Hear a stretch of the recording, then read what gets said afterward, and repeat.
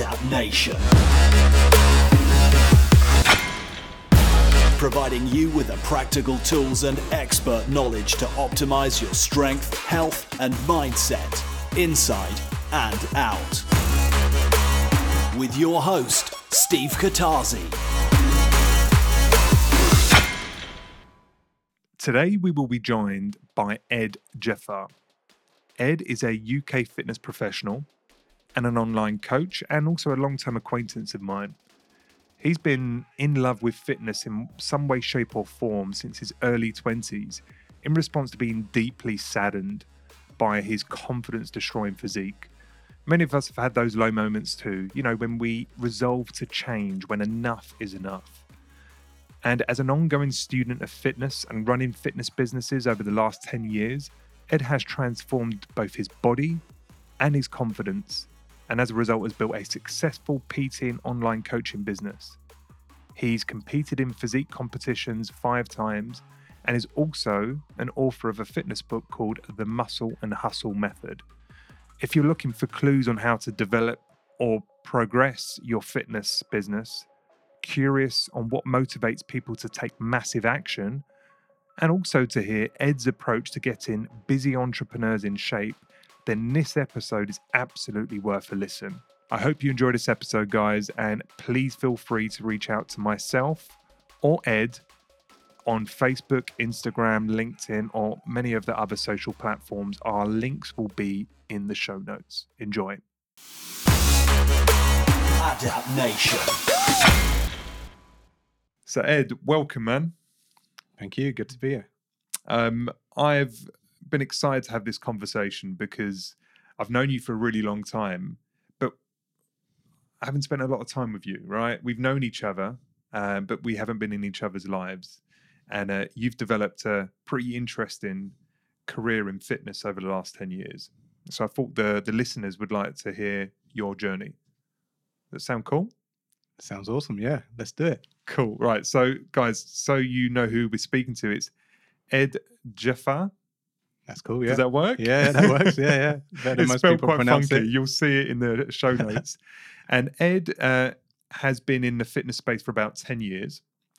And he has developed a niche within fitness around coaching entrepreneurs, leveraging their kind of business acumen and applying it towards working out so they can get their bodies that they know that not only they're happy about, but in a self-fulfilling prophecy, help their business even more. You've also competed in bodybuilding shows over the last few years. And on top of that, you're one of very few fitness kind of coaches who put out a book. So we'll speak a little bit about your book as well. And the last thing to know about Ed is he's also kind of pivoted towards a style of working out that's very efficient, has a high return on investment, and is done typically in half an hour. Is that a fair assessment of who you are and what you're up to at the minute, Ed? Yeah, that's definitely kind of the direction I'm moving in.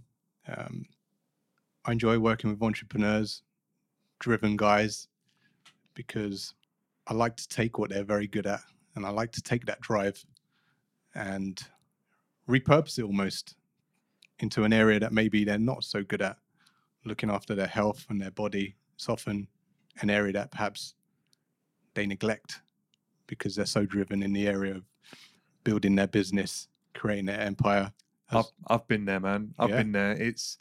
I don't really believe that there is this thing of balance, right? I don't think balance really exists. I've said it on the podcast before. Like, if you're going to be great, if you're going to excel at something, you're going to have to accept that some things are going to drop. Some balls are going to drop.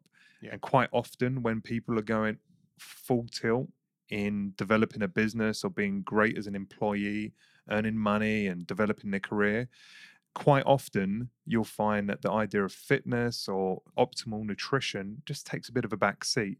And if you let that happen over a period of time, chronically, you can find yourself in a place like I did a few years down the road where you've got a body and a level of fitness that you're just really dissatisfied with.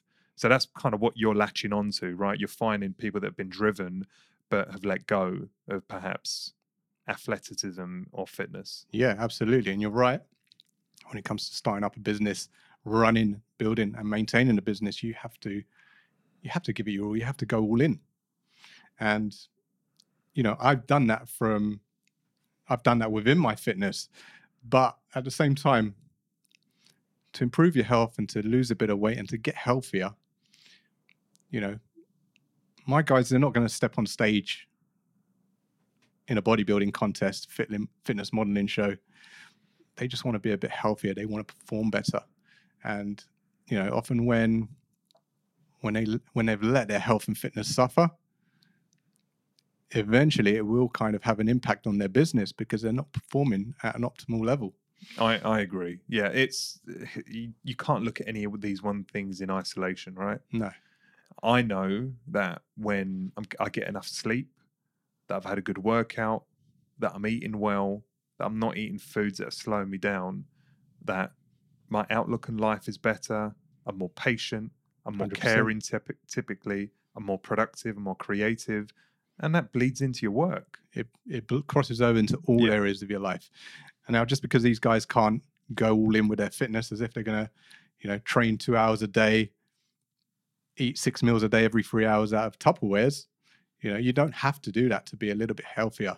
I agree, man. So it's about being pragmatic, right? Exactly. Because I think about, my instinct when it comes to developing a new skill or getting involved in something is I can get quite obsessive.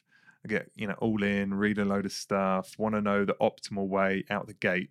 Yeah. And, there's optimal ways of developing muscle. Yeah. There's the, you could follow the Sadiqs of the world or the Jeremy Buendias in terms of how to build a muscular body. But they're at the far end of extreme optimization in building their body. And is that necessary to do a proper bro split, high volume, train 7 days a week, eat every 3 hours? If you're 40 pounds overweight and you haven't worked out for the last 10 years, do you need to go to that level out the gate? Answer is no, right? There's a reason why those guys are the pros. It's their job. And no, you don't need to step up to that level because chances are you're never going to play at that level. Your strength is in your business and what you excel at, what your passion is. And if your passion might not be in fitness, you might want to be a bit healthier and a bit fitter, but that doesn't mean you have to go to the gym 6 days a week, 2 hours a day, eat 6 meals a day. You could go to the gym 3 times a week. You don't even have to go to the gym. There's many ways. I'm all about finding solutions to people's problems. And one of the problems a lot of my guys have is in the past, when they were younger, in their 20s, they did go to the gym an hour, maybe hour and a half, 2 hours a day. They did have a reasonably good physique. They did eat perhaps clean meals, 6 meals a day. But now they've got family, they've got business to run. Mm-hmm. They can't do that. So my solution is, well, what can we do? Okay. So often they don't do nothing because they just think those days are behind me. It's either all in or nothing. All or nothing. Because I don't have an intermediate approach, which is a bit more pragmatic. Yeah. That fits into my current lifestyle. If I want to go to the gym, I'm going to have to go back to my old ways. And by the way, I don't have enough time. When am I going to go? Exactly. If I go, I'm not going to see my family. If I'm going to go, it's going to have to be 6 days a week. I can understand that. I can relate to that. Before we get too deep into this, Ed, I would like to rewind just a little bit, if that's okay. Sure. So I gave that kind of high level, probably 50% accurate view of your world. Why don't you, just for the listeners, Ed, just give us your story a little bit? So let's start with why you got into the fitness industry and why you are a fitness professional today. What was the trigger? The trigger, yeah. Well, I say in my book, The Muscle and Hustle Method, it was when I come back from holiday. I think it was in 2001. It's a boys' holiday to Faliraki. Nice. Was you there on that one? I wasn't there. So yeah, it was when I come back, and it was back in the day before we had,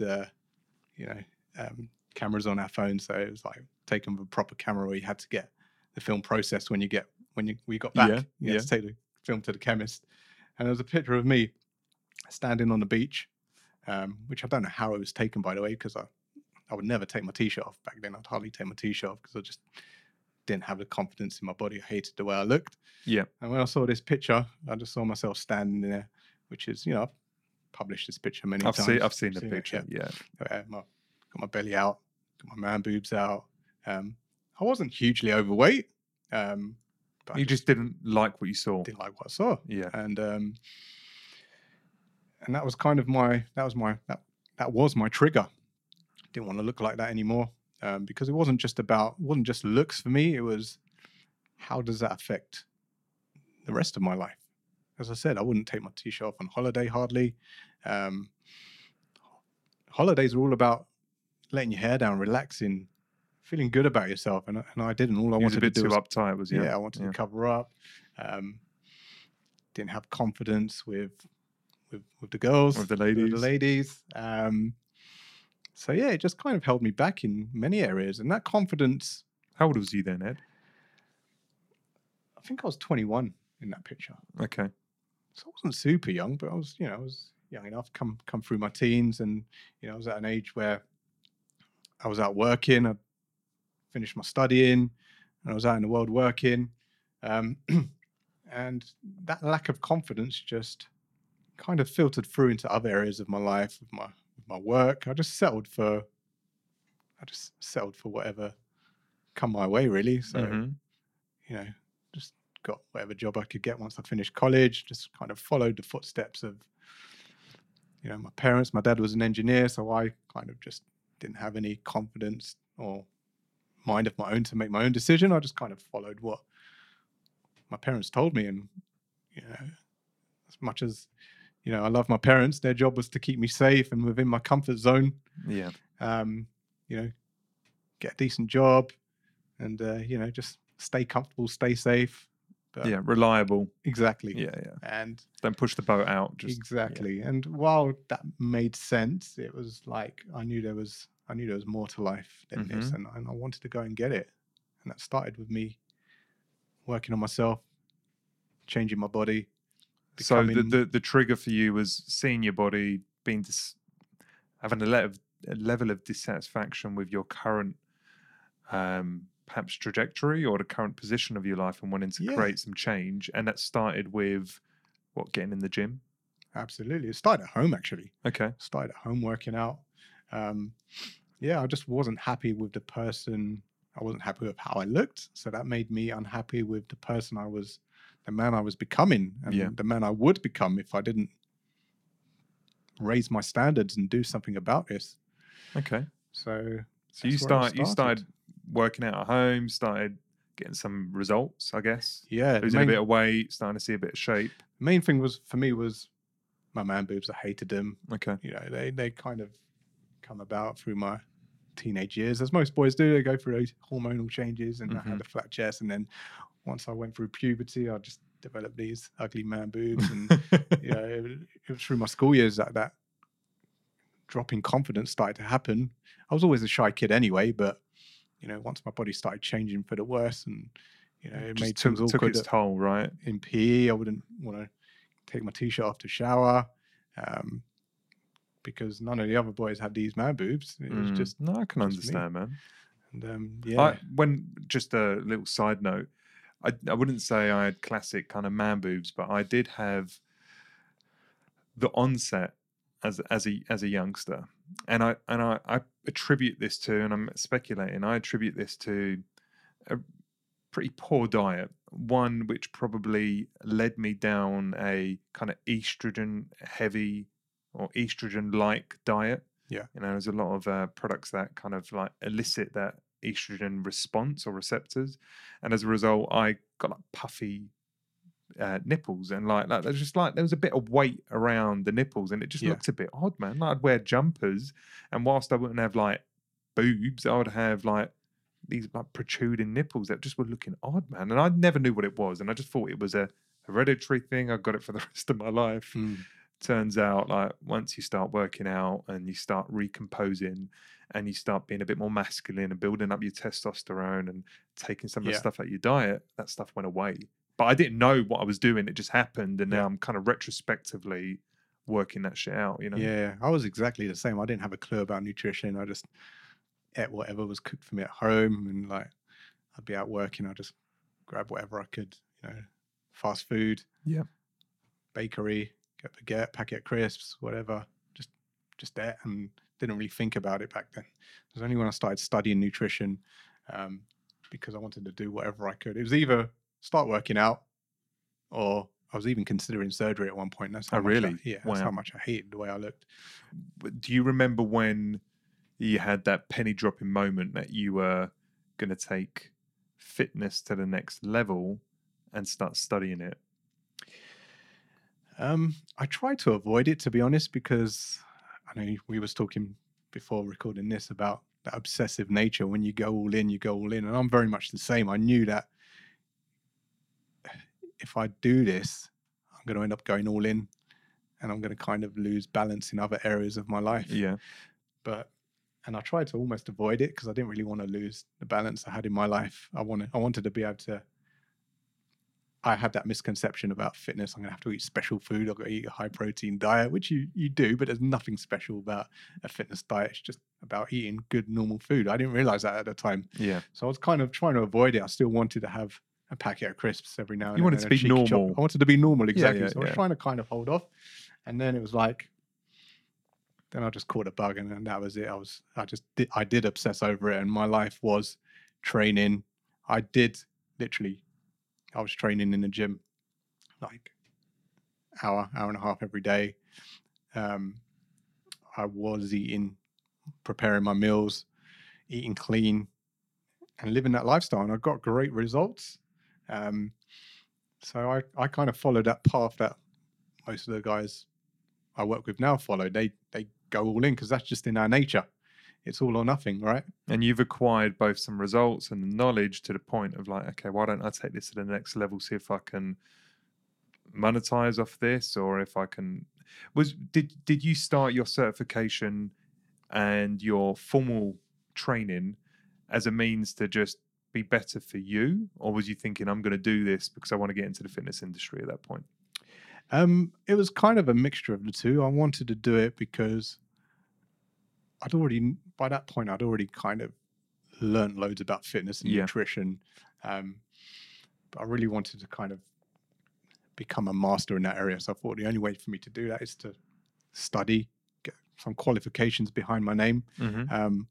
As a means to get into the industry, or just so you could understand more for yourself? It was, as I said, it was a bit of both. It was for me to kind of, understand more for myself, because I'd kind of taken I'd read every fitness magazine going. I'd watched every video, Men's Health, Flex magazine, Muscle and Fitness. I'd read them all, and they kind of, once you've read one, you've read them all. After you've been reading them for a few years, they all pretty much say the same thing. So then I thought the next level would be for me to study, but obviously it was with the intention of getting into the fitness industry as well, because I loved what I was doing. I enjoyed the transformation I achieved with my own body. I started helping a few friends. They were getting great results as well. So I thought, why not? Why not make my passion, my passion, my line of work? And at the time, you was I was a technical engineer. Yeah. For a different firm, and you was moonlighting, doing your training simultaneously. Yeah. So I was studying whilst working full time as a technician. And it was hard because it was hard to stay in shape because I was in the car all the time. I was driving up and down the country. So that's where I have some of that experience about being on the go. Just one of the things I talk about in the book and help my clients with is how to get results whilst being on the go, because not everyone can, I did at first. I have taken the Tupperwares with me, and it's a hot summer's day and you're eating hot turkey that's just been warmed up by the windows of your car. And, it's not great, is it? Stomachache at the end of the day. So I thought, sod this. I need to find some other way of, what can I grab from the local service station that's going to get me the results that I want? So I've become very resourceful with what I had around me. Yeah, and for that you need a level of resourcefulness and flexibility. And Absolutely. pragmatism as well, right? You've got to be pragmatic when you've got a job that you're in the car 5 days of the week. Yeah, yeah. It's difficult, man. I know many people, and I've been one of those who has a job that's dominated by travel, and it's difficult when you've got ever-changing schedules that prevent you from being regular. Yeah. Regular in terms of the time and day.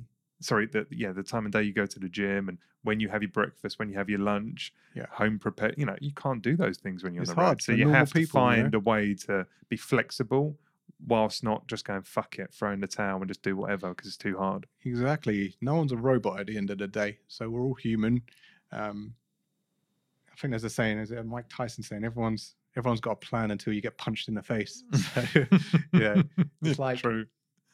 Everyone can have good intentions of what they should do, but life has a funny habit of throwing things in your way, and it's learning that will never change at the end of the day. So it's learning. So there's no point. What people tend to do is they put it off because they think, well, I've got this coming up and I've got that coming up. Got this holiday coming up. Yeah. Christmas is coming up. I'll start then. I'll start in the new year. Oh, I'm ill. Well, let's wait until exactly. Yeah. But the thing is, there's never going to be a perfect time where you've got a clear run where you can dedicate so true, it. man. So true. So you may as well start now. And it won't be perfect, but you got the ball rolling. Taking perfect action I think that's what's made me successful in fitness, is I've taken imperfect action. It's what makes my entrepreneur clients successful at what they do, because they've always taken imperfect action. It's what makes you successful at what you do. You've taken imperfect action. You don't know what result is going to come of it, but you're going to figure it out as you go along, and adjust and adapt. So I can definitely see and hear that in your voice, and what I know of you is that you're willing to take risk. You're willing to step up and move and fail and see where that failure takes you, learn from it, develop, progress. Absolutely. So you would have done that moving into the fitness industry, starting with your certification. Yeah. When do you have a time when this fitness stuff clicked, right? So you've taken the certification, you've embraced the idea you're going to get into personal training, and you tell me, but I suspect the early days were you felt like a charlatan, didn't really know what you were doing, didn't feel that you were worthy necessarily. Yeah. Clients might not have been coming in their droves. But at some point, the job made sense. So at some point, the clients started coming. At some point, you felt worthy of being a PT and commanding both the money and the time of people that you needed. Yeah. So you could sort your finances out and be happy with the direction of travel. Do you have that moment, that singular moment, or that period of time in your life when you went from charlatan and faking it to like, I know what I'm doing and this makes sense and I know how to make money out of this? Yeah. It's a very vivid memory, actually. Oh, good. I'm glad. It was, I think the turning point for me was, look, listen, I put a video out last week about this, actually. I was very confident in what I did as a personal trainer. I knew how to get results. I knew everything I needed to know to be able to get results. But at the time, I didn't know how to run a business. So it doesn't matter how good you are as a coach, as a trainer. If you can't run a business, you're not going to make a business from it. You're not going to make money from it. So for me, it was, I needed to know how to sell myself, market and sell myself, and sell my services. And at the time, I was still doing my full-time job as a technician and doing a little bit of PT on the side. So I hadn't really taken that leap. Didn't go all in. Kind of just exactly. Yeah. I was just kind of dabbling a little bit, playing it safe because, but it was only when I read a book, and I think the book was it was literally called Selling Personal Training. Really? It was a little bit out of date, but okay, it just gave me some ideas on how I can package and sell my services. And it was when I read that book that it gave me the confidence to literally, within a week or two, I handed in my resignation. I was so confident in what I was going to do. I backed myself so much that I just, cut the safety net. I don't need this job anymore. I'm going to go all in and make it. and whatever happens, happens, you know. And Did you feel the difference between not just your internal difference, but did you feel the difference between the response that your clients were getting from you? Like, I relate back to my career in tech startups, and I can recall moments when I felt at least clients were listening, but either not paying full attention or thinking perhaps I don't really know what I'm doing, to the moment when I command the room, when I walk through the door and they're like people leaning in, they're grateful for the questions I ask, they feel that I'm a consultant. Like, I really know what I'm talking about. I'm spending less time working out in my head, what do I need to say? And I'm focused more on how can I help you? Because I now understand my craft. yeah, That I don't have to think about how I do my craft. I need to think about you, the client. absolutely. Do you recall when your clients started responding to you differently, when this started making sense in your head? Exactly. I mean, there's a level of learning that we go through. I mean, like you said, when you're learning your craft, you're almost having to fake it until you make it. So you know all the right things to say, but unless you're, there's a subconscious language going on between me as a trainer and a potential client. Yeah, there's like a level of learning where you're still in that learning phase. You're doing everything right, but you're not conveying it with such conviction and certainty. And it's only when you've mastered it where you're not having to think so much about. It's only when you've mastered it that it becomes part of who you are. Like fitness has become part of me now. It's not something I have to think about. It's just something that happens for my entrepreneurs that run their business. At first, when they started, they had to learn what they were doing. But it's only when it becomes part of you and it becomes a habit and it just happens that's when things start to happen. Especially PTs, right? Exactly, I mean, yeah. doesn't matter whether you're buying a PT formally through a big brand gym or you're buying it, through a self-employed guy. I mean, the reality is you're buying into that individual and you're hopeful that individual is able to get you results. Exactly. And it doesn't matter what their formal education is or what methodology they follow in terms of training on nutrition. Can that person encourage me and direct me and enable me to do what? Do I trust them? Do I believe them? Do I believe that they've got my back? Yeah. And for me, when you feel that certainty from someone in any line of work, when it's like this person is confident of themselves, they're not arrogant, they're confident of themselves, the ego and vulnerability is dropped, and now they're just focused on me, not them. Yeah. That's what you feel that. Exactly. You feel that, and their head's not in their books trying to remember how to do a PT session. They're focused on what I need. Exactly. And when you get that, like I've had PTs that have got that, and when they get that, like, you want them in your life. Yeah. You want them to stay around, add value. You have good conversation. They get to know you. Exactly. And it's that turning point. I mean, when you're learning, it's more focused on yourself because you're learning, right? And we all have to go through that. But it's when you've mastered it and you're not learning anymore, you can focus 100% on the person's life you want to change. And when you give them that, people buy results at the end of the day, and they want, if you can show them. They're hoping they buy results, right? Yeah. People, well, this is what they're investing in. They're investing in results, and they're putting their trust that you're the man to get them those results. And when you show them with such conviction and confidence that you are that man, that's when they put their trust in you and that's the sale. Hand over their credit cards. That's the sale, man. So talk to me about 12 years in this space, or obviously before then you were training independently. From the men's health magazines that you were reading back in the day, 15 years ago, to today, I'm guessing, or I know the world has changed, and I know there's been fads that have come and gone, and more evidence-based research on how to train and how that elicits muscle growth and fat loss and so forth. But as you think about your formal training as well as your just ad hoc reading, what have been the changes in your mentality towards training? Like, have you dropped certain recommendations, or have you transformed how you think about coaching and guiding people to results based on your own journey and perhaps what you've heard and seen over the last few years in the fitness space? Absolutely. I mean, I've changed a lot over the years. Some of the things I, would have preached about 5 years ago are like, that's not to say it wasn't relevant at the time and not useful. It certainly was. But Give me an example of something where you like, you know what, I wouldn't say that now.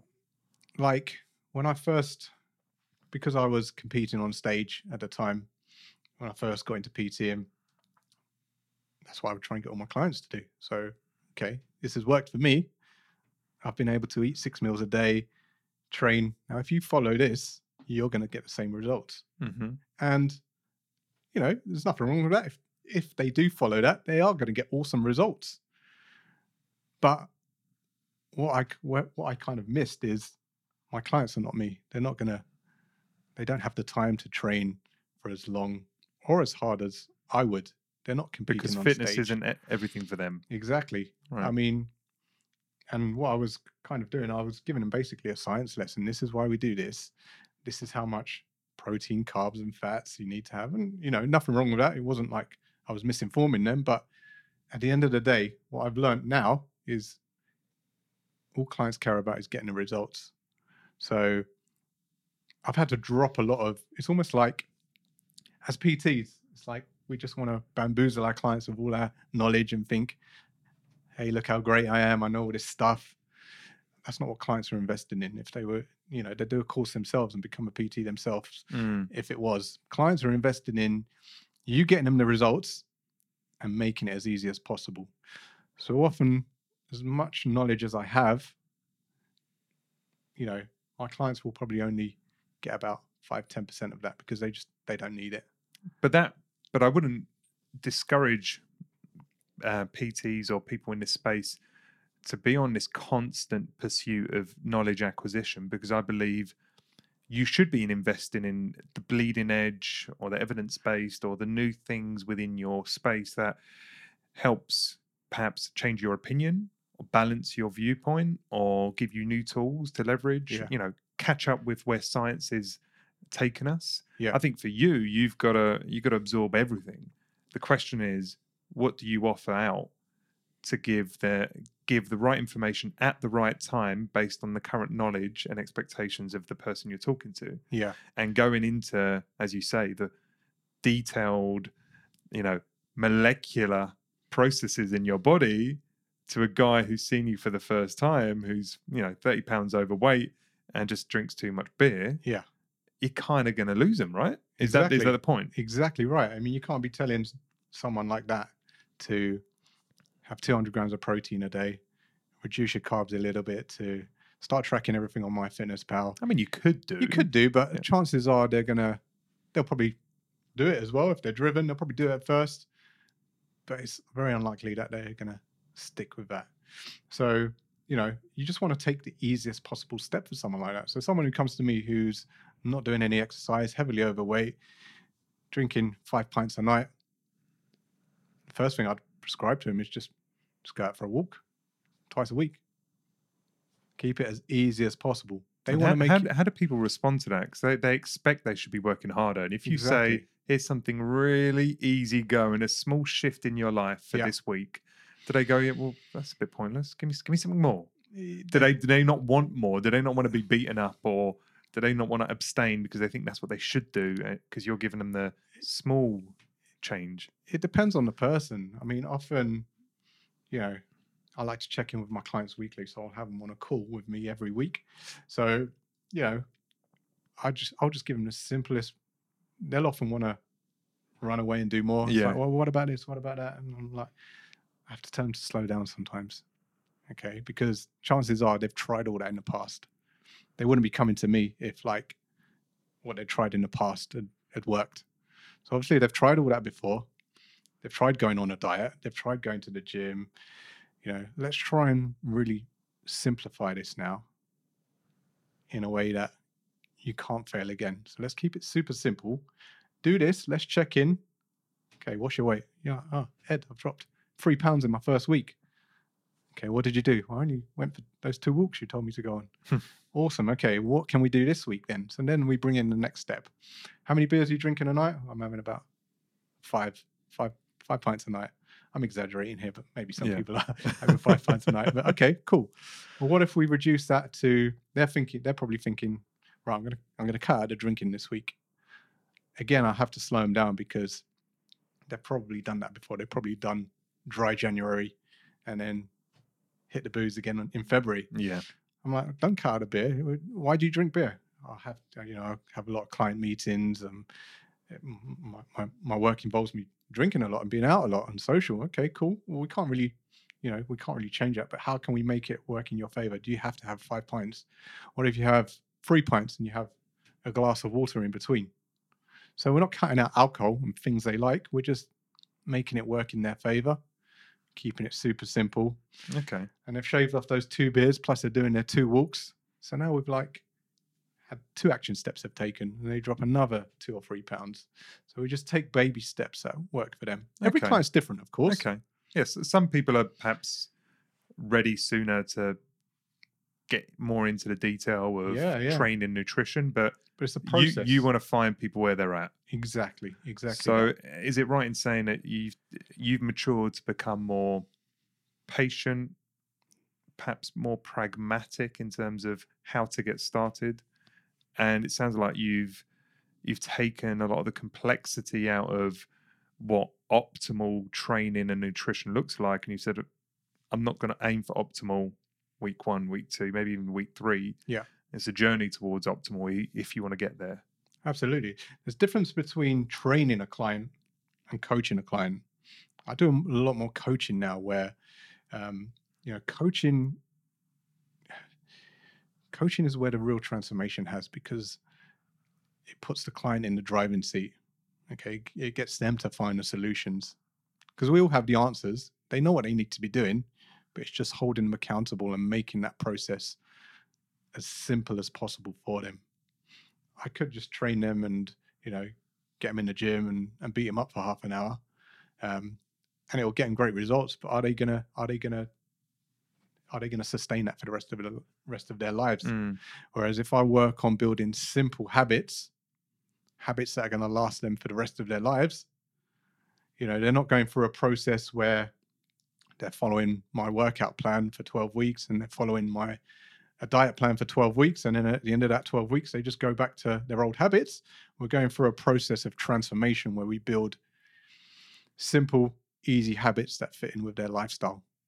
And by doing that, they're gonna be in a much better place to maintain and build upon that for the rest of their lives. Okay, that makes sense. So it's really building blocks of starting with the foundations of NEAT, starting with the foundations of portion control. Yeah. And then off those 2 foundational blocks, you then start introducing other aspects of sleep or exercise, but in a light way, and you're kind of ramping up. I'm almost seeing the analogy of throw a frog into boiling water and it jumps straight back out. Slowly raise the temperature on a frog in cold water, and it will boil itself to death because it doesn't realize the temperature change, because it's been gradual and not sudden. And I suspect that's kind of your approach. Is like, I'm not going to shock you into weight loss. I'm going to gradually increase the temperature in a way which almost feels like nothing's changed. Absolutely. You want to make it, as I say, people are busy. They don't want to, they already perceive fitness as something that is perhaps a chore for them, an added stress. It's going to require time that they don't have. It's a tax. Exactly. It's always something negative on top of your Exactly. life. How can you convert it into something that's positive? So my job is to make it something that's positive by making it something easy, making it almost harder not to do it. So I want to make it easy. I want to make it enjoyable, and I want to make it a habit. By making it easy and enjoyable, it's more likely to be a habit. By getting them in the gym for an hour a day, putting them through their paces and putting them on a diet, it might get results it's a quick fix. It might get great results, but it's not gonna build a lasting transformation. I would rather work with a client, and get to the root of the problem. So what I'll do with my clients is I'll get them on a coaching call. So it might not necessarily be in the gym training them. I will get them on a coaching session where we have a one-to-one conversation. We dig deep, find out where is the problem coming from. Yes, okay, you're overweight, but what's causing you to be overweight? Okay, is it lack of time? Is it there an emotional connection to eating too much food? It's finding out what is that trigger point that's caused them to be overweight. And when I get to the root of the problem, which you can't do, you often can't do if you're training them in the gym, because you're not going to have that kind of conversation with them. But on a coaching call, I can dig a lot deeper. I can peel back the layers. You can build a much stronger rapport and connection and trust where they open up. And when you go to that place and you find the source of the problem, you can fix the problem, and you can fix the problem forever. Yeah. Or you find the motivation, right? If the motivation is too superficial, i.e., I've got 4 weeks until my holiday, or I've got a dress I need to fit into. Yeah. That's superficial, and whilst that might drive action in the short term, what you're trying to find is where's that sustainable why that will get you keep trying when it's freezing cold outside and it's dark, and you'd rather just sit at home and be comfortable and put the telly on. Yeah. If your why is strong enough, you're going to go out and do what you need to go do. And you can only find that why when you dig deep enough. Absolutely. And a lot of clients don't actually know what that why is. Often it is a superficial, nothing superficial. There's nothing wrong with losing that. 10 pounds because I just know I'm going to look better and I want to fit into X. But is that a sustainable why that will stop you going back plus 10 pounds or plus 15 pounds once you've had the holiday? You've got to meet people where they're at. So the initial goal might be to get in shape for a holiday. Okay. But then, you've got to look beyond that. Why are you not in the shape? Why are you not in that shape already? What's causing you to, make the choices you make with the food you eat? What's causing you to not exercise like you should be doing? And it's my job to find solutions to those causes, whether it be lack of time, whether it be, other commitments, whether it be something more. Might be lack of knowledge, lack of skill in the kitchen. Often it's not lack of knowledge, though. Often it isn't. I think people know what they should do, but they might not know how to do it. You don't need to have. Do you know what I mean? Exactly. Like people might not know how to. They might have 4 go-to cooked meals they have at home, plus a combination of pre-made stuff they get from Tesco's or what have you. Yeah. But unless you upskill the how, like how can you eat healthy, sustainably within a calorie budget? And here's 15 different options that you can make that all are made within 20 minutes. Unless you can give them the how and the requisite knowledge, they might know, okay, fruits and vegetables are healthy. Not having a massive plate is healthier, but they won't have the necessary skills to take them there on a consistent basis, and they fall back in their old patterns. Exactly. Is that not fair? Yeah, exactly. I wouldn't call it skills. As you said, most people know the difference between eating healthy and eating junk food. What's the habit? Why do you have that habit that's causing you to choose this instead of this? Yeah, that's fair. Okay. Yeah. So it's more about habits. So that's where I kind of step in and try and find a solution, and how can we change that habit? Okay. Because unless you change that habit, they will always revert. We're like computer programs. We'll always revert back to our software that's running us. We can run another program, but we'll always go back to default unless you change the software completely. Yeah, that makes sense, man. I want to dovetail a little bit into the training aspect of your coaching when you get to it. Yeah. So when you do start getting people moving beyond NEAT and fixed a few of the basics, you're going to get them training, doing some kind of fitness regime to accelerate fat loss and increase confidence and just generally feel better about their body and the way their body moves. I know that you have kind of centered in on these 30-minute workouts. You describe it in your book. Talk to me a little bit about the genesis of that. Like, why did you move towards low rest, high heart rate, 30-minute type workouts? What was the genesis of that? idea, and talk to me a little bit about what the exercise program looks like. What does that 30-minute workout look like? Yeah, it all started really when I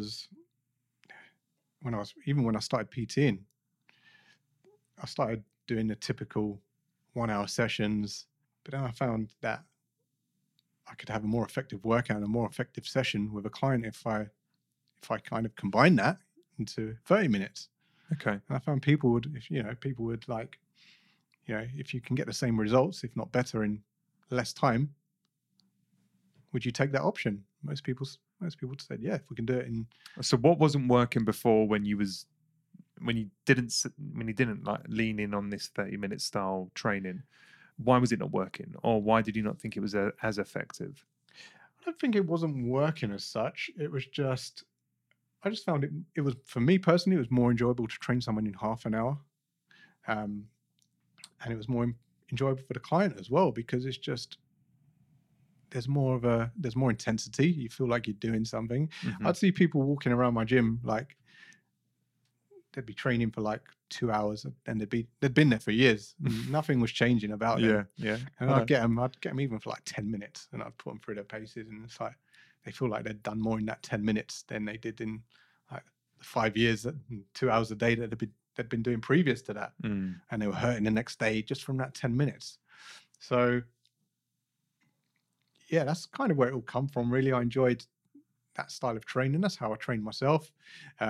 Sure, I started off training like most people, putting in the time, but then when I realized, well, actually I'm getting a bit busier now, and yeah, I don't really want to, as much as I love training, I haven't really got the time to, I'm getting a few more clients now, so it's like I haven't really got the time. You got to squeeze your slot in between your so schedule. it's like, how can I make this effective in less time? So I started making, so all my workouts since then, I train like no more than about 30 to 40 minutes now. Okay. What's the primary goal behind these 30-minute workouts? Is it primarily fat loss or kind of weight management, or is it muscle growth, or a combination of the two? It's a combination of the two. I always tell the clients that I put through, so if a client comes to me for training in the gym, I'd always put them through like a combination of the two. So we're doing strength exercises, Mm-hmm. Your typical stuff, your squats, your pressing movements, your rows, but we're intermixing it with some cardio as well. So rather than going to the gym, most people go to the gym, they might do a bit of weights for half an hour, just kind of walking around the machines, and then they'll go and spend like 45 minutes on a treadmill. Mm. So rather than just, having an unproductive workout, why don't we just combine all of that into an intense 30-minute workout? So I'd be doing, rather than just sitting there going through the motions, I'd get them doing some squats, and then I'd superset that with something else. So maybe some lunges straight after, and then give them a little rest. Depends on the client, but then maybe they'll have a little rest, and then we'll go into something else, some other kind of superset. So I might do like a compound movement, some kind of strength exercise, and follow that up with some kind of high intensity cardio movement, like, I don't know, running on the spot, or some burpees, or some squat thrusts, something like that. Or even like a high intensity compound movement, like a clean and press, something like that. I like to use exercises that use more than one muscle group. Mm-hmm. So you're getting a lot done in a small amount of time. You're getting more bang for your buck with the exercises. So I like to use a lot of compound movements, a lot of high intensity movements. Use a lot of supersets, drop sets, and that's really, it's efficiency. Absolutely, Would you say compound movements are efficient in as much that they use lots of your body all at the same time? Yeah. They burn more calories per unit of time. And supersetting is really, it's more about efficiency than it is any other advantage you get, right? Supersetting isn't known to be more beneficial for muscular development than just doing sets singularly, but it speeds up your workout. Exactly. I think predominantly it's about speed. So if you can merge exercises where you're using antagonistic muscle pairs, so you're resting one muscle and you're working another, you can cram your workout into a short period of time. Yeah, that's true. But even doing a superset on the same muscles. Yeah, it can, because there's more of a demand on the central nervous system. So this can really, in terms of muscle growth, it can release some more growth hormone into the body because your body is under a little bit more. There's more volume, basically. Yeah. Okay. Yeah. And these 30-minute workouts, I could see them being working great for people that are seeing you first thing in the morning before going to work. You know, instead of getting there with like a 2-hour slot before they get into work, they can get there with an hour slot before work. Yeah. Get in there, do their half an hour, shower up, get into work. Yeah. And that becomes more pragmatically achievable versus meet me at 6. And I completely get that. Or you're working after work and, you know, you've got family and kids and stuff like that. You're going to devote 2 hours away from seeing your kids so you can't see them that evening? Or you're going to slot a 30-minute with me so I can get you back home, having dinner and spending some time with the kids before they go to bed? It makes perfect sense. Yeah. But it's a bit of give and take, right? So you're giving speed and efficiency and time back, but what you're taking in some part is perhaps a focused, deliberate hypertrophy session, for example. Is that fair? I mean, like, for example, my workouts are very CNS demanding, but they're long rest periods, and it's classic strength training. Most of my stuff is 4 to 6, but I'll do some other rep ranging as well. But my goal is primarily muscle development, and I need to recruit as much muscle development as I can muster, and therefore my training is centered around that. The fat loss piece just comes through me managing my diet. Yeah. Right. And knowing how many calories I burn in any given session, I just manage my calories that way. Yeah. But would you agree that that's the give and take with your style of workout? Is that, you know, we're going to center on maximum efficiency, maximum calorie burn, weight management or weight composition, but it's less focused on if you really want to, you know, blow up your body from a hypertrophy perspective? Not necessarily, because in order for the muscle to grow, you have to push it to failure, push it beyond failure. So there's nothing stopping my clients doing that in a half an hour workout. That's what causes the muscle to grow, is when you break down the fibers. Volume. You're referring to volume, but also strength, right? I mean, strength. You need strength to grow muscles as well, right? Not just lots of reps. Not necessarily. You're not going to get massive, like lifting 4K dumbbells all day long. No. Do you know what I mean? Yeah. I completely, volume is key, right? Volume is everything about progressive overload. But at some point in time, you need to put some external load on you, right? Exactly, yeah. But if you want to become a bodybuilder, then sure, you need to put in, it needs to almost become like your full-time job. You do need to put in that time in the gym. That's fair. It's a lot of time. You do need to put in the time into the meals. You do need to make sure your eating is on point, your calories are on point, and you're being consistent with that. Most of the guys I work with are not really looking for that result. Sure, they want to drop some body fat. They probably would want to put more muscle on, but are they willing to do what it takes? But there's nothing, size up. That kind of training will tone them up and put on some more muscle. But it's not going to make them look like bodybuilders. No, that's fair. But they know that. They know that training the way you're prescribing is going to, you know, lose some body weight. You're going to look good, feel good. You're going to see some muscularity. You're going to tone up. But hey, if you want to get jacked, like, there's a different style of training we're going to have to sign up to. That's when you do need to go all in. Okay. Okay. As long as clients know that, and like, absolutely, yeah. If you're wanting to be the next Tom Coleman, or the next Ulysses, right? We've got a different program. Exactly.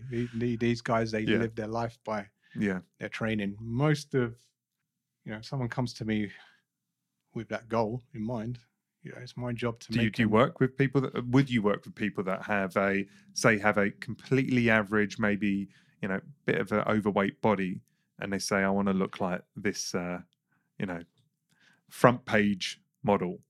How would you coach that? It depends if they understand what is realistic or not. Often, a lot of these guys you see on social media, in the magazines, they're very genetically gifted as well. So it's my job they might have some external help. Exactly. Yeah. So it's my job to make my prospects aware of that. Mhm. And as long as they have an understanding, I never promise what I can't deliver. I never guarantee any results. It's up to you. You're going to get what you put into this. Yeah. I always tell my guys, I can't wave a magic wand. It's the ownership is on you to take responsibility for this. I can give you all the tools you need. I can give you the accountability you need. But at the end of the day, you're the one who's got to do the work. So it's not that I wouldn't work with someone who wants to achieve that goal. I would make them aware of what's realistic to them and to their body type, and just making sure they are happy with the expectations we set. If they're not, it's like, no, I want to look like Ulysses. Like, if there's no chance of them looking like Ulysses, I will. You tell them. I'll tell him. And say, Oh, I'm okay. not If the you've guy got for 10 you. years, Yeah. you've got 10 years and you're willing to do this rigid plan, then let's go for it. Yeah. But have you got 10 years and you're willing to do that? Are you willing to make that your life for the most part? Training 6 days a week, 2 hours a session. Like, I'm not saying that's exactly what you need to develop a body like that. I train with less frequency than that. I train hour and a half a day, 4 days a week. I'm getting results. I'm eating well, but I've got the time to do that. Exactly. And I want to do that. And my goals are specific around, muscle development. I've already dealt with the fat loss piece for the most part. I can manage my weight up and down now relatively easily because I've got the tools to do that. Yeah. And now my goals have advanced from fat loss to, hey, let's see what we can build. But I'm committed to that. And I understand it's a process, not a destination. And I'm probably never going to get to a perfect physique, but I'm happy to crack on for years and see how it changes and improves and be happy in the moment as well. Absolutely. But you probably need to deal with the big rocks first, which is, hey, if you've got fat on your frame, let's get that off first so we can see what's there. Yeah. And that's a big problem. You hit the nail on the head there, dealing with the big rocks. Often people, they read too much. They get overwhelmed with the information that's out there and we miss what's The basics. The basics. Yeah. Exactly. Which is, you've got a belly, you need to be in a calorie deficit. And they're way ahead looking at what supplements can I take? Do I need shakes? Do I need to be doing this exercise for my stomach? Yeah. And it's like, slow down a little bit. You've gone way off. And that's not the fault of the average population. It's really the fault of the industry. The industry has just got so many individuals trying to make money. So many people trying to sell snake oil or give you the next best thing. I've got a mate who said, "Oh, Steve, I know this guy. He's lost loads of weight. And he's got like a nice set of abs, and he's got this one app, and he just follows this app, and it's just got ab workouts every day, and that's it. So I've just downloaded this app, and I'm gonna get abs. I'm like, mate, you've got 30 pounds to lose. You can do as many, sit-ups as you want. The reality is, you don't even have to do any sit-ups for the next 3 months. Let's just get you eating less food, and let's deal with your demons of too much bread and loads of sugary drinks. Let's knock that off, on the head, and get you managing your relationship with food better. I'm going to get you there quicker than you just following this 20-minute ab exercise regime every day for 7 days a week." Absolutely. There's so much, there's so much information out there. There's so much noise that it confuses people. And it's like, that's not to say the information isn't right or accurate. And it's not to say that you won't get results. But is that what you need right now? Exactly. And will that maximize your results? Yeah. Most people, overlook the basics, and most people come to me. Sure, most people invest in me and my services is because, I take what's going to work for them and make it a habit that they can stick with for the rest of their life. If it was for information, you can go on and get information anywhere now. You go on Google, YouTube, you can find any workout you want. You can find any diet and nutrition plan you want. People don't come to, us as fit pros to give them that because they can get it for free, and I often, they're looking for you to demystify exactly the huge amounts of information and give them just the right information they need to get results. Exactly. I don't need to be a walking encyclopedia. I just need to know the 5-10 things that are going to make the biggest difference. What are they? Yeah. Ed, walk me through it. and I want results week in, week out. Can you give that to me? Exactly. And that's where, as as coaches, that's how we simplify our clients' lives. We take, a piece of that information that's going to be most relevant to them, get them to implement it consistently until they're getting results, rather than, they try it for 1 week, it hasn't worked, then they're looking for the next big thing. So much information, that's all people are looking for is, okay, I've tried that for a little bit. It kind of worked, then I stopped and I went back to my old habits. What can I do next? It's a confusing space to self-navigate, isn't it? Just because of the abundance of information and the conflicting information, and how information is typically driven through someone else's ulterior motive because they want you to buy their thing. I want you to buy my arm blaster. Let me tell you how good arm blasters are. Let's buy this newfangled electric pad you put on your abs and it's going to make the world of difference to you. That's all you need to do, because they don't want to tell you about all the other things you need to do because they're not selling a product in that space. And that is when it just becomes just this maze of information. And how much creatine should I have? Should I load and deload? Should I have BCAAs? Should I have whey protein? Is whey protein going to make me bigger in its own right? Or no, it's worth fuck all unless you're training. If you're not training, you don't need it, right? There's so much confusion, and that's not the fault of the consumer.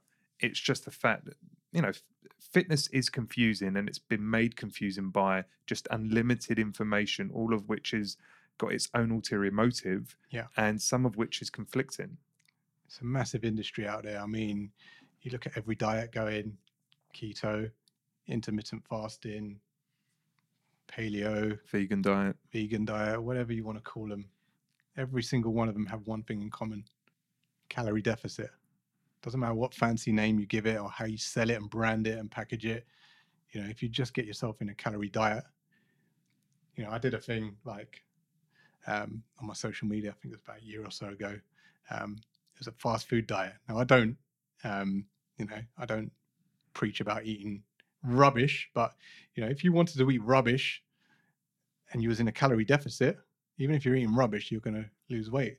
So I put together like a fast food diet plan just for fun, and my aim was to make it under 2,000 calories. I had food from McDonald's, Subway, coffee shops, just wherever you could get on the high street, just fast food.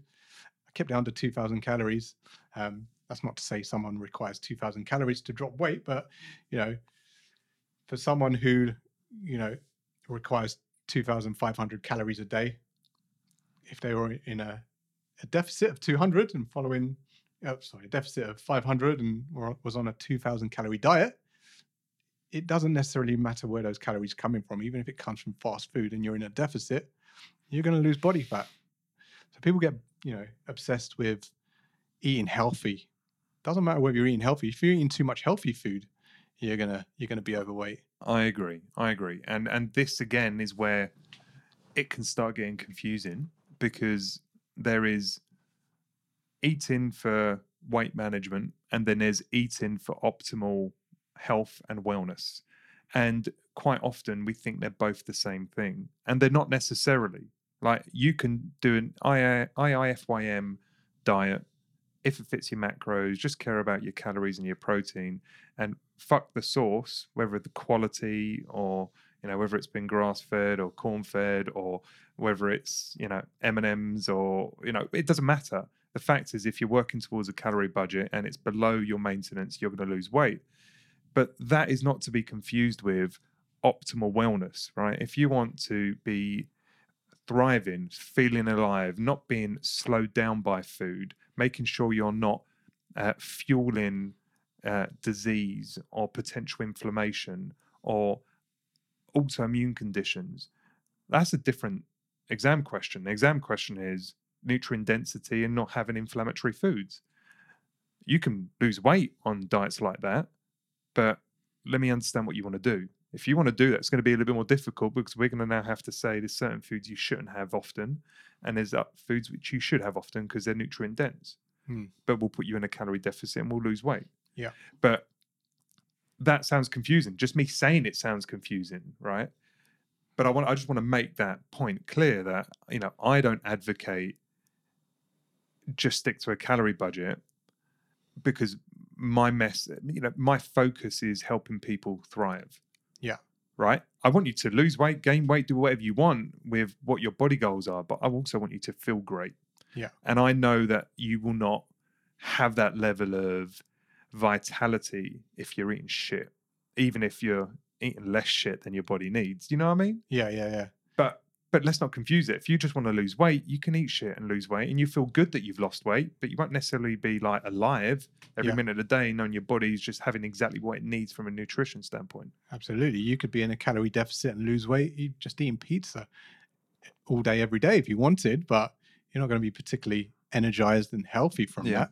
But that's not taking it away, right? Your point is completely valid, and not to be mistaken or confused with, I'm eating to give my body what it needs so I feel alive and energized. So where do you sit on that balance? Like, would you rather someone just be in a calorie deficit so they can lose weight versus try and clean up some foods that perhaps are probably antagonizing some of their symptoms or causing inflammation or just probably slowing them down a bit? Do you try and deal with those kind of rocks too? Or do you think, do you know what, that's for another time. Let's just get you losing weight first. The first thing is just get him losing weight. So I just want him to be in a calorie deficit. So the easiest way to do that is to, whatever they're currently eating, have a little bit less of it. Yeah. I don't try and change anything too dramatic within those first couple of weeks. But where I do use it to my advantage is I don't put any of my clients on a diet. But what I will do is, getting them to eat a little bit cleaner, a little bit healthier, but still allowing those treats. Yeah, as I said to you earlier, if they want to have a beer, have a beer. That doesn't mean you've got to have 5 beers every night. If you want to have a pizza at the weekend, have a pizza. I do. I'm human, like you. I have chocolate every single night. There you go. And no one could tell me not to do that. Exactly. I found a way to make that work. Chocolate's my biggest vice. Do you know what? Well. Dark chocolate now. I've gone to 85% and I love it. But you know what? I think just diet's not in the fad sense of I'm on a diet. But diet in terms of the food that you choose to eat as a lifestyle, I think is a spectrum. Yeah. And it's not one, I don't think people should strive to go from eating a really shit diet to a perfectly both flexible and clean and wholesome diet in one straight move. It is a spectrum. Yeah. And I think you're right. You start off by portion size reduction, then you start by thinking about overall calorie management. You think about proteins, so that can fuel cellular turnover and muscle development, and then you start introducing more nutrient densities, and now you can start to get the most out of your food. And actually, maybe we drop this one particular food type out of your diet because that's probably not good for you, but you've got to walk people through that path. I know I walked that path slowly, and I got to a point now where I fully embrace food for its flavor, taste, experience, as well as nutrition and vitality and energy. But it took me time to enjoy food like that. Absolutely. Do you know what I'm saying? Yeah, and it is it's about building those habits, and food is for enjoying. I've competed on stage where I've just been eating turkey and asparagus every 3 hours. That's not particularly healthy either. Doesn't sound exciting. Do you know what I mean? It's not particularly healthy or balanced either. But I've been from when I was a kid eating fast food pretty much every day, chocolate crisps and whatever I could get hold of, to the other extreme where I'm a day out from a competition. I'm just eating turkey and asparagus and not drinking very much water, so I look lean on stage. I might look great, but I feel like absolute crap. Yeah. And I can't wait to get, a burger down me. You'll be on stage, and you'll be backstage and there's all these hot bikini models around you, ready to compete, all looking in great shape. You're not interested in any of that when you're on stage. All you're interested in is just food. I need to eat. And it's like, I can imagine. So that's man. like it psychologically, it's not particularly healthy. Do you know what? I've been at both ends of the spectrum. Do you know what, Ed? I don't think I could. I'm generally really interested in people that have been able to persevere with a level of discipline and stoicism to get their body shredded for competitions. I admire the mental state necessary to abstain and work for a very particular scientific approach to eating. I think, the kudos to those people that can do that. Kudos to those people that can do that for many, many shows as well. But I know I couldn't. Whilst I could, my love for food is so strong. I think it's probably like, it's the thing that drives me more than anything in life, right? I love everything about food. I'm a Greek, like I've been born and raised with food being so dominant in my life. We're both Cypriot, man. You know, is that bread and meat everywhere. And it makes me happy. So the idea that I'm going to go 16 weeks without the things that make me happy, or at the levels that I would like to have them, like I just go, you know what, for a day where I look amazing, and then I eat food and I put 4 pounds on in water retention and stuff like that a day after. I'm like, that for me, that fleeting moment of having a body of perfection for a day, 2 or 3, whilst I've undergone 16 weeks of abstaining from the relationship with food I would otherwise like to have. I'm like, you know what, for me, I don't want to do it. Could I do it? Maybe, but I don't think I'd be happy. Yeah, and you're not particularly happy, but there's something. You've done it, right? So you've gone through that journey. Again, it's just finding what drives you to that level. You know, it could be something like from my childhood, from when I was, you know, it could be that photo when I looked at myself and I was unhappy. It all comes from that. It all comes from, for me, you know, from being the quietest kid in school and being picked on, being laughed at, going from that to being the very best I could be. And as much as I love food, that was a stronger drive. I do love food, but yeah, that drive to be the best on that day in the 1%, was enough to keep me going.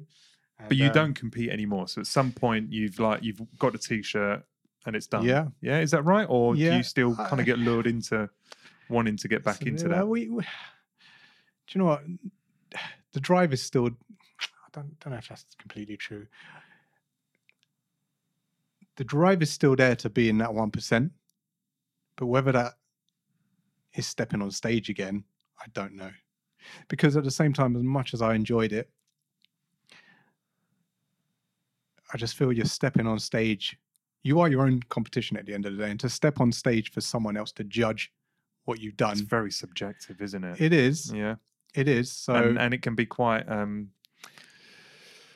judges aren't always, pure and true to the process, right? It can be quite corrupt at times, right? If someone's got a good following and stuff, they're probably going to get a little bit more support. Yeah, there's a lot. There's a lot going on. I mean, that's a conversation we could have.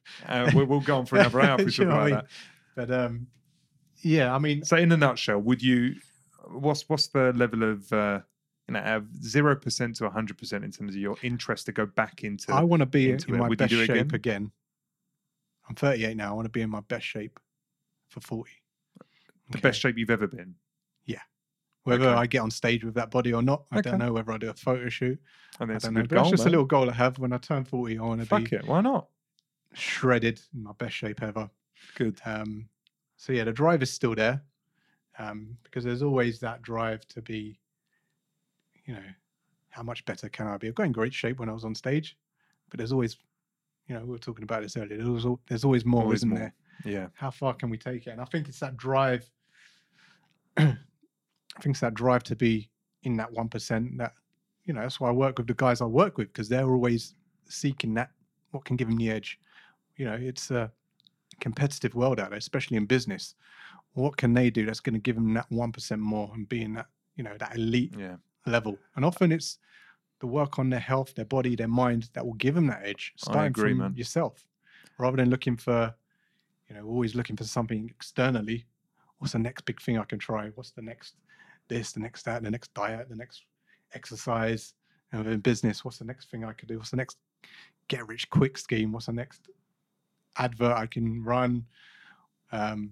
Always looking for something. But when you look in the mirror and be the best, be at your very best, be in that 1%, have that, be at the peak of your physical and mental conditioning, that's when everything else, falls into place. I agree. I mean, I have a obsessive commitment towards the physique I'm developing. Not, and here's the bit that I think can be confusing for even people close to me, let alone people that don't know me, which is they struggle with the why. And they go, okay, so is that ego, Steve? Is it just so like you can post pictures up on Facebook and, just feel good about yourself when you're walking on the beach? And I can honestly say to you that when I was younger, absolutely ego would drive a lot of my decisions around, how I dressed and how I looked and all that kind of stuff. And, I'm 37, so we're pretty much the same age. My interest for acceptance and appreciation from others for how I look or how I show up or how great I am is dwindling to the point that I almost don't care. And it might sound counterintuitive because it looks like I do, and I do. I mean, I don't want to be out of shape, and I don't want to be lower than my own expectations, but that's the key. The key for me is I want to be my best, not compared to anyone else. I want to be my best because I see my role, and I think everyone's role in life is to contribute. And for me to contribute, I need to have both the energy, the confidence, the enthusiasm, the skill, the commitment, the passion to get after something that enables me to add value to others.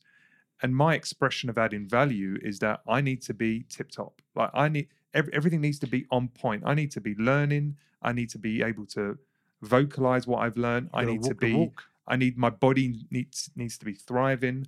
I want to live to an old age, but still feel young, because I want to be able to contribute knowingly with full cognition, feeling great, being an inspiration to others. And I want to dig deep and provide real value. And the only way I can do that is knowing that deep down, when I ask myself the question, Steve, one, are you doing enough? And two, are you being the best you possibly can be right now? I want to be able to say, I am. That's why I do what I do, not because I want, appreciation or likes or people to give me cred. Like, that's nice, but I'm not doing it for that. Yeah. And it's like, say, when I was a bit younger, maybe in our 20s, we had the ego. Maybe it was just getting in shape just to impress the ladies. But you get beyond, you're a married man now. I'm engaged. Both got kids. It's like you get beyond, you kind of almost grow out of that phase, and you get into your 30s. It's like, okay, I'm not doing this for anyone else, and I'm doing this for me, and to make sure I'm at my best. And as you said, in order to serve and add value to others, you need to walk the walk and be showing up as you would want others to show up, and set the standard. If you want to attract the right people into your life, whether it's clients, whether it's friends, relationships, you set a high standard for yourself, you're going to attract a high standard of people into your life. Oh, hear, man. Listen, I think we're going to wrap this up around about now, Ed. Before we do, I'd love for you to just help the listeners understand where they can find out more about you online, whether it be on Facebook or other platforms that you're on. So do you just want to kind of call out your kind of social plugs? Yeah, of course. You can get hold of me. Probably the easiest way to get hold of me is through Facebook.